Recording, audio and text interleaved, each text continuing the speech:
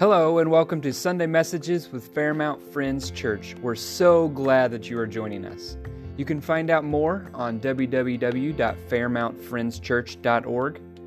Here's Pastor Brock Meyer. Others that wanted to help also. We've got some pictures of somebody else. You got me, Jackson? Thanks, brother.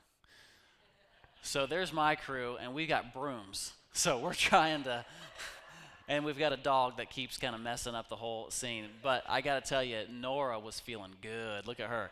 She is owning the moment. She is all in that pose, just feeling like a rock star. Ronnie, hand on the hip. She looks thin because she did that. So let's go to the next one. And there's Ronnie. She's going to sweep off the steps this morning. Make my heart ache right there, that little girl. So anyway, last night I'm sitting on the couch with my daughters. And if you opened up your bulletins, do you see this heart inside of your bulletin? I see several of them. You didn't know there was a heart in there, and they're on the floor because they slid out. But last night I'm sitting on the couch with my daughters.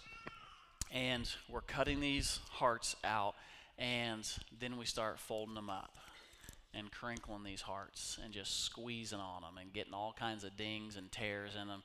And then we unfold the heart back out. And then over the course of time, this is what your heart looks like. Stuck them in the bulletins, did about 110 of those, brought them over here this morning, dumped them on the way over, put them back in. And ain't that the story of the human heart right there? Is over the course of time, it gets squeezed on. It gets stepped on.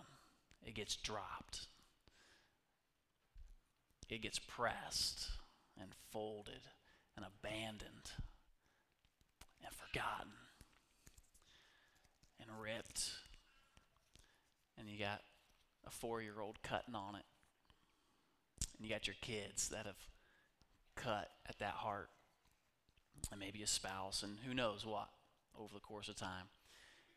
And then we show up on Sunday morning. Here's our heart. You show up to work Monday, the next day, you go Tuesday, you just go about your day, right? And we've got a heart, but it's just been dinged over the course of time. I would encourage you keep this. Stick it in your Bible. Put it in your purse. Put it in your wallet. Just as a reminder that no matter if the heart has been tore up over the course of time, it still has value. It still is your heart. It still is the heart that God has given you, and no matter how many times that thing has been twisted and messed up and squeezed on and dropped, it's still yours. And can I contend even higher? It's still God's. It belongs to the Lord. It's the very heart of God that he wants to work his story out in you. And it's constantly a story of redemption. And something can't be redeemed if it was never lost. And so he is in this continual pursuit of winning the thing that has been damaged over the course of time, that thing that has been lost over the course of time. This is your heart. For me, this has got my daughter's fingerprints all over it. It's going in my Bible. And I hope that maybe one day I pass this Bible on to my kids, and this heart's going to be in there 20 years from now, just as a symbol, a looking back on, I remember when moment. Let's read this chapter, 1 Corinthians chapter 13. We're going to start in verse 1. If I speak in the tongues of men and of angels, but I have not love, I am only a resounding gong or a clanging cymbal. If I have the gift of prophecy and can fathom all mysteries and all the knowledge, and if I have a faith that can move mountains, but I have not love, I am nothing. If I give all I possess to the poor and surrender my body to the flames, but have not love, I am nothing. In just a moment, we're going to look at another passage of Scripture where it talks about people that seemingly are good folks, people that go to church, people that maybe even serve in the church, people that would be priests of the day and pastors of the day. And here's what he's saying. You can be awesome, you can be a priest, you can be a king, you can be whatever, a prophet, people that speak in tongues, people that do all of these signs and wonders and miracles. And he says, if you don't have love in your heart, if you're not doing it from a position of love, he says you're just making a lot of noise. And a lot of noise over time is annoying. It's like whenever your neighbor has a hound dog, that's just annoying. Over time, right? And he says, here's the deal, is if it's motivated from a place of love, then we're good. But if it's not, you're just annoying, and you should be quiet. He goes on here, he says, love is, and this is where we get into it. Love is patient. Love is kind. It does not envy. It does not boast. It is not proud. It is not rude. It is not self-seeking. It is not easily angered. It keeps no record of wrongs. Love does not delight in evil, but it rejoices with the truth. It always protects, always trusts, always hopes, always perseveres. Love never fails. Where there are prophecies, they will cease. Where there's tongues, they will be stilled. Where there's knowledge, it will pass away. For we know in part, and we prophesy in part, but when perfection comes, the imperfect disappears. When I was a child, I talked like a child. I thought like a child. I reasoned like a child. But when I became a man, I put away the childish things. I put them behind me. Now we see but a poor reflection as in a mirror. Then we shall see face to face. Now I know in part, then I shall know fully, even as I am fully known. And now these three remain: faith, hope, and love. But the greatest of these is love. Isn't it amazing that whenever he brings it all to a conclusion, and he ties the whole thing together, there's three things that remain. And he says, faith, hope, and love. Having faith in God, he says, still isn't the top. Having faith in one another, having a heart full of faith, isn't the top dog. Many times we talk about, hey, am I a Christian? Or we'll just say, well, I'm just a person of faith, right? Sometimes you kind of hear that language. Or my faith really matters to me. Or we kind of appeal that faith is kind of this thing that really separates me. And he says, no, that's not it. And this other part of just having hope, because not having hope in this world, when you're hopeless and the heart is heart sick and it's hopeless, and we move into despondency and despair and depression because we just don't have hope for a better day or a better tomorrow. Hope is good. The Bible says that hope is the anchor of your soul. He says, but still that falls short. There's one that's even higher. There's one that's even much bigger, and it's this thing called love. And love is the top dog. And as he's comparing amongst themselves, he kind of contends. One of the things that he says in here is love does not boast. One of the things that just happened with Ronnie this last week, Ronnie, we're going over her spelling words. And it takes repetition for Ronnie. She's incredibly cute, but she's just got to catch up upstairs. Thinking, Ronnie, thank God that you're just really, really cute. Now we've got to train the brain. We're going to get her. We're going to get there. But we've got to go over and over and over. And it's like the word the. It's just tough. That TH is just hard, right? Or, the sh and the ch and the all those sorts of things. And so we're going over these words and over and over and over and over and over and over and over. But we're going to get there. We're going to get it. Ronnie, what is whatever word? And she gets it. Woo! I mean, we're ready to celebrate anything. We're ready to celebrate whatever. And then she goes on to the next one, and she got it. And she goes on to the next one, and she got it. She got 3 in a row, and guess what she did? Guess what she said? This is easy. We've been here for an hour. We got 3 words, and it was easy. Isn't it amazing how quickly the heart can boast in something? You've missed it for 40 years, and all of a sudden, yeah, I'm awesome. And the heart, man, you just can't trust it, right? Because the heart always wants to prefer itself. The heart always wants to boast in what it can do. The heart wants to keep records of how everybody else is wrong. The heart wants to remind you of your mistakes when the heart is off, it's just off sometimes. The Bible says that love doesn't boast. It doesn't keep records of how you hurt me and how I'm gonna remember this. How many of y'all sometimes in marriage, whenever you're working it through, and you can drag up dead bones from 20 years ago? Hey, I remember, but you did this. You remember what you said back in 84, and I haven't forgot it. I'm holding on to that thing. I'm going to breathe life back into it as often as I can.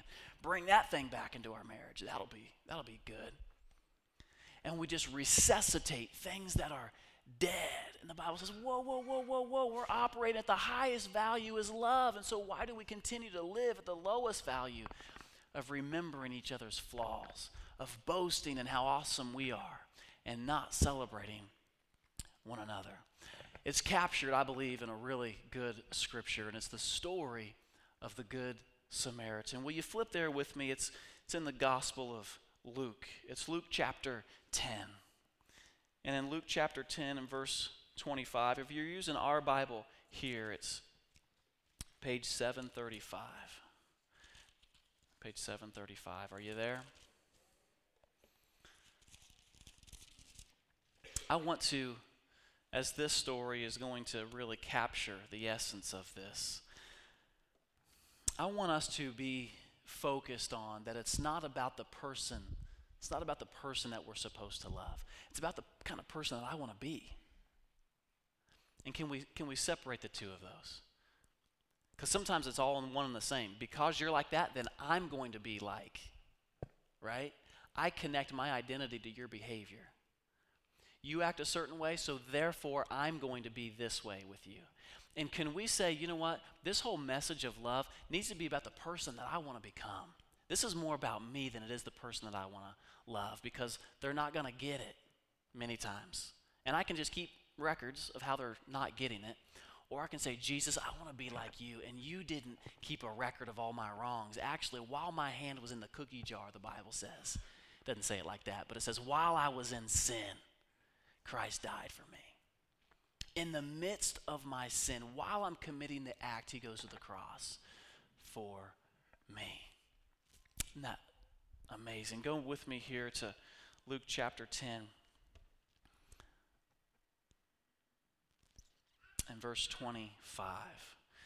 On one occasion, an expert in the law stood up to test Jesus. Some translations say it was a lawyer that stood up, and here it says an expert of the law, so we can just assume this is going to be a lawyer. And lawyers are good at testing and asking questions, and so now they go into deposition, and he's cross-examining Jesus, okay? And Jesus had just gotten done talking about the greatest commandment. What is the greatest commandment? It's love. Love the Lord your God with all of your heart, soul, mind, strength, and love your neighbor, and to serve others the same way that you would serve yourself. This is the greatest commandment, and without that, there is no other law. This is the one thing. Jesus says, this is the highest above all things. And so then the expert of the law, he says to Jesus, and he goes to try to test Jesus, because he doesn't like this idea. Hey, I don't like this idea that I got to love everybody. So let's put it to the test. Teacher, he asked, what must I do to inherit eternal life? And Jesus says, well, what's written in the law? How do you read it? Isn't that great? He asked the lawyer, how do you interpret law, lawyer? All the law that's out there, you should know the law. What do you think that it is? And he answered, love the Lord your God with all of your heart, with all of your soul, with all of your strength, with all of your mind, and love your neighbor as yourself. You have answered correctly, Jesus replied. Do this, and you will live. We could just stay right there, huh? Do this, and you will live.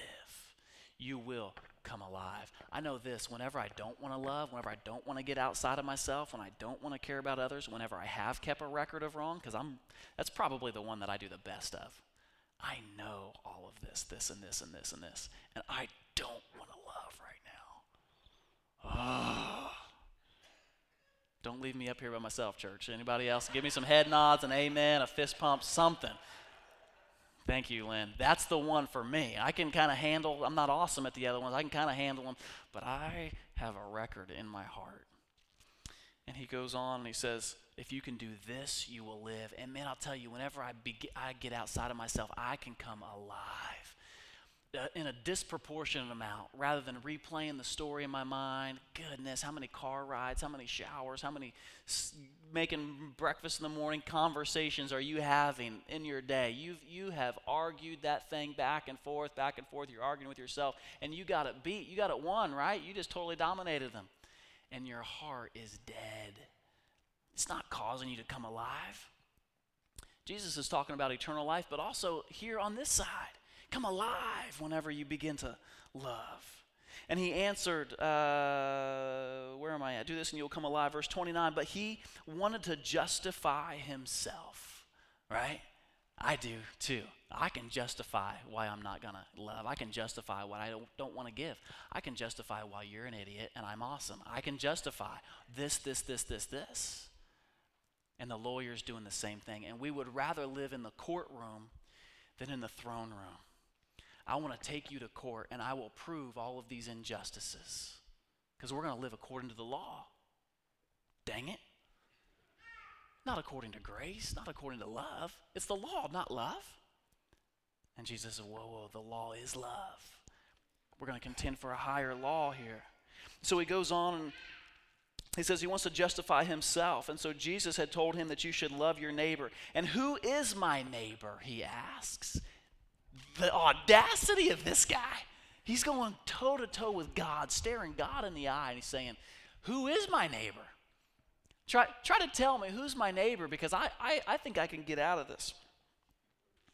In reply, Jesus said, I love that Jesus does not give a direct answer. He goes at a side angle. A man was going down from Jerusalem to Jericho, and he fell into the hands of robbers. They stripped him of his clothes, beat him, and went away, leaving him half dead. A priest, a pastor, the holy man, the good people, the Christian, happened to be going down the same road. And by the way, this road from Jerusalem to Jericho, they say that historically was just plagued with robbers. This is where you would hide in the bushes. This was the jogging path or the bike trail where everybody hides in the woods and comes out and captures the 20-year-old woman who shouldn't be out there jogging by herself. This was the road. And the robbers are always constantly getting them. And so Jesus, he says, I got a story for you. And everybody's going to know this story. And the priest happens to be walking down this road. And when he saw the man, he passed by on the other side. So too a Levite. A Levite, the tribe of Levi, was the tribe of the priests. Okay, so here's the tribe of the priests. So here comes another priest, or at least somebody that's in the family of the church. Okay, somebody that understands the law. The Levites studied the law. So here comes another Levite. And when he came to the place and he saw him, he passed by the other side. But a Samaritan, as he traveled, he came where the man was. And when he saw him, he took pity on him. Let's set the stage a little bit more. Jews and Samaritans are like Madison, Grant, and Oak Hill, okay? That's just kind of how it goes down. But to the extreme, because now we're dealing with races, okay? So we've got a race and a religion of Jews. We've got a race and a religion of the Samaritans. We don't get along. We hate. We don't talk to. We're not around. We are at odds. We are at war. We just stay away. I'm unclean if I go around the Samaritans. Same way, likewise, back and forth, right? And so there's no getting in on the Jews and Samaritans relationship. What you see, what's amazing, is how many times Jesus is propping up the Samaritans in his messages. And I'm not kidding. Like many times we see historically, and Jesus, who was a Jew, is supposed to, as a Jew, oppose Samaritans. Jesus tells a story. He says, hey, I healed 10 lepers, but only one came back to thank me. It was a Samaritan man. Why does he tell the story that the Samaritans were awesome? Just ticking off his audience. Showing up at Fairmount Friends, just poking them is what he's doing. He tells another story where he's with a woman at the well, and he spends a significant time just hanging with her, man.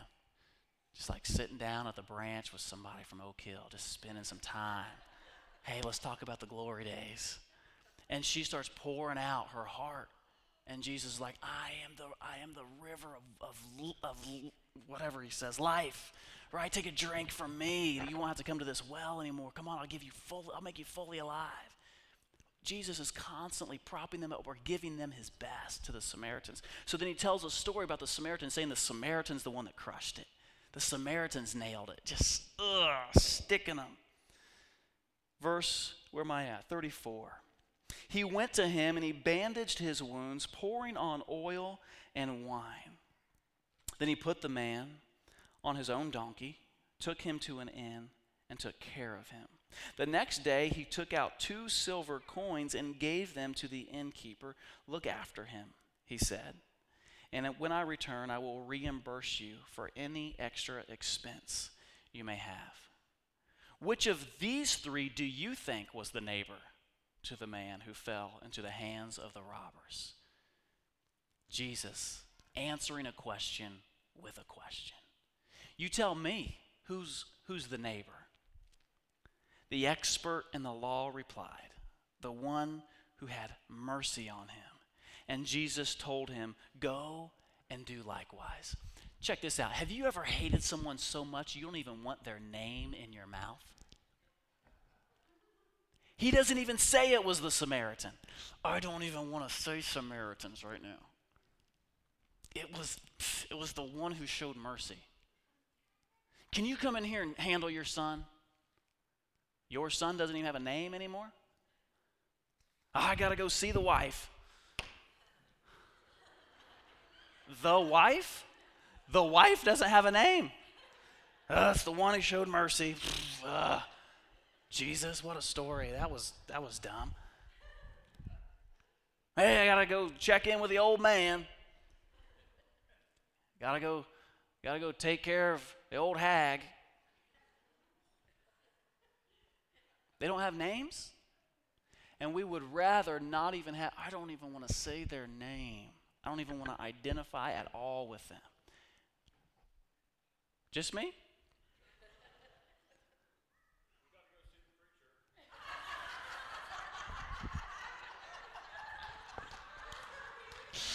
If you didn't hear that, Dan said, well, I got to go see the preacher.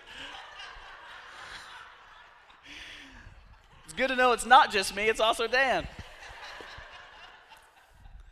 Isn't it fascinating how quickly they can lose their identity and will identify with their weakness, and we want them to live in that place of their weakness. A preacher's got a lot of weakness. This Levite had weakness. Here's a couple things that potentially could have been going on in this situation. Levites and priests, they took vows that they would not ever go around any unclean thing. So it was part of their religious rituals to stay away from the dead. As he comes upon someone, seemingly looks like he's dead, he appeals to what would be the religious thing. Well, I'm not supposed to touch anything that's dead, so I better just go out of my way. Well, sorry, I can't really help you right now. I got to be at monthly meeting. I got some religious obligations I got to appeal to, and that's way more important. Hey, sorry, don't have time to handle that. Maybe the church will handle that. But, well, I don't personally want to do it, but maybe they can do it. That wasn't funny. That got really serious. Should I tell something else funny? Dan, say something funny. Get them back here. And Jesus is just sticking them, right? And the priests, the Levites, they're supposed to stay clean. We're supposed to stay pure. I can't minister to them. I might get dirty. I can't go to those nations. It's dirty. I can't go into that bar. That's where dirty people are. And Jesus says, you want to be the neighbor?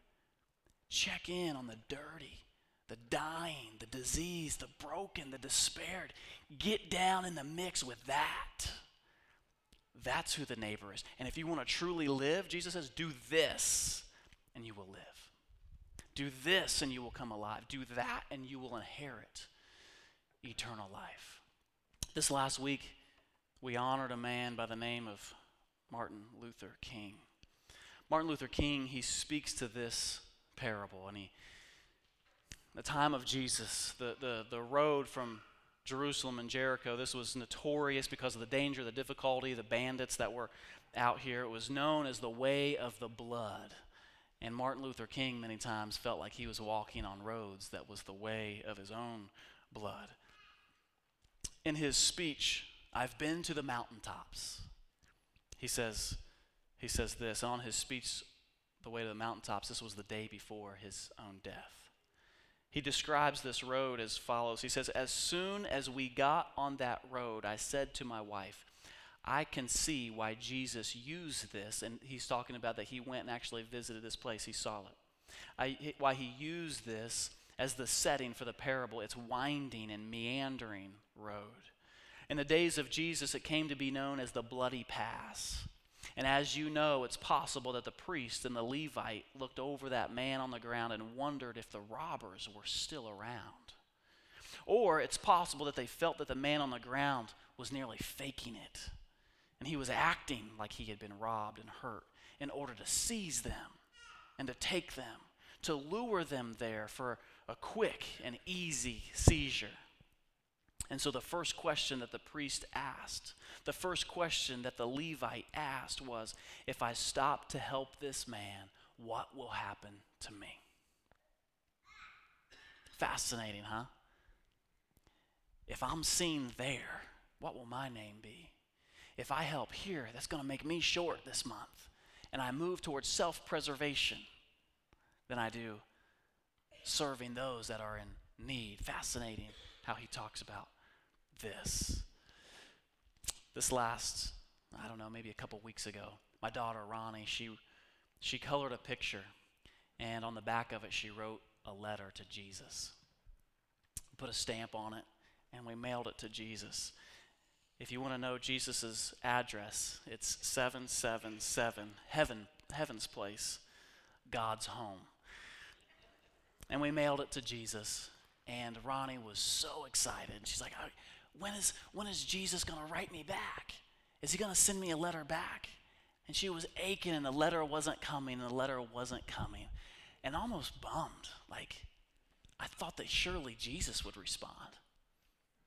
And then a letter did come in the mail from 777 Heaven's Place, God's home, addressed to my dear Ronnie Meyer. I want to read this letter to you here this morning. Dear Ronnie, I was so happy to get your picture. I love it, and I really am filled with joy that you have the heart to want to do that. You know what else? I love watching you sing and play piano. You are really good at piano, and your voice is as sweet as the angels in heaven. Your joy gives me great pleasure, so keep smiling and enjoy the life that I have given you. I love it that you are so adventurous. I also love now that you are considerate of others. Your love is like mine. It is contagious, with a smiley face. Talk to me anytime, day or night. I will always be there. I love being with you. Keep sending your letters. All of heaven knows about your letter. We celebrated when it arrived. I love watching you grow up, and I simply love you and the whole world more than you can imagine. And I know you love me too. I see you. Hugs and kisses, Jesus. Ronnie just beamed. The smile on her face we couldn't wipe away for a couple days. She walks around with this letter. I read the letter to her this morning. Her response was, "Read it again."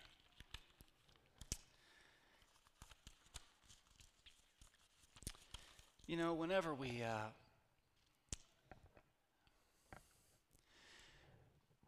look at what love is, and we look at the message of Jesus, and he says that love is patient. Love is the kindness that we show. It's long-suffering. Love is gentle,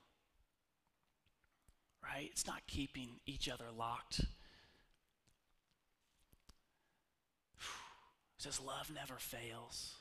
Love is the greatest of all. Love is the number one commandment of all things.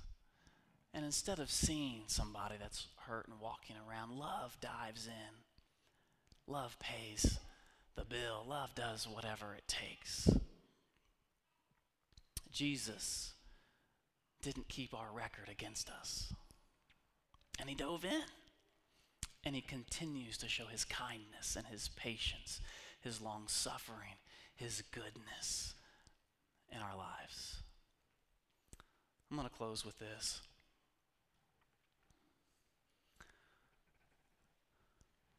1 Corinthians chapter 13 and verse 4. Love is patient. Love is kind. It does not envy. It does not boast. It is not proud. It does not dishonor others. It is not self-seeking. It is not easily angered. It keeps no records of wrong. Love does not delight in evil, but it rejoices in the truth. It always protects, always trusts, always hopes, always perseveres. Love never fails. Just evaluate your own relationships this morning and say, man, where is it that I gotta slow the anger? I gotta deploy some patience. I gotta release some kindness. I've heard it said that forgiveness is releasing the prisoner and realizing that the prisoner was you. I gotta let go. I gotta forgive. I gotta show the love of God. As we close here this morning, I want to pray for us. Would you all just stand with me? Perhaps you look at this heart here this morning and you think, man, I wish I was the Good Samaritan, but honestly, I identify more so with the person who was beaten and left on the side of the road. Maybe that's who you identify with in that story. It's like, yeah, it would be great to take care of everybody else. I'm just limping myself. My heart is dinged. We're just going to ask the Lord, God, would you just heal our hearts this morning? Would you bring some heart restoration? Also, I encourage you to get into spiritual community. So much healing can happen when you jump into the village of health. Get tied into relationship. We can go on a journey towards health. But we want to pray over these hearts. We want to pray that we would be the people that would take care of others. Jesus, I just lift up every broken heart that's represented here this morning. God, you know the times that it's been stepped on and dropped and forgotten. It's been cut. It's been cursed. Father, you know every heart and every ache that is here. Church, I just want to tell you that God has written you a letter. And he says, I see you. I see you playing piano. I see you singing. I'm with you always. I saw when you went through that in your job and in your marriage. I saw it. I was there. And I want to dive in the story with you. Jesus, I pray that you would just bind up the broken hearts. Father, I pray that as we get healed, that we would be that Samaritan, that we would take care of others, that we would be kind and patient, that we would love those that are not like us. Father, give us the heart of your Son. In Jesus' name, amen.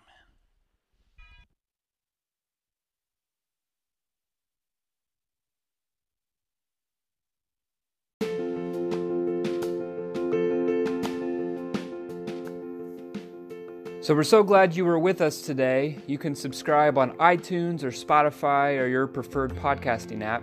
Be sure to rate us so other people can know about the podcast.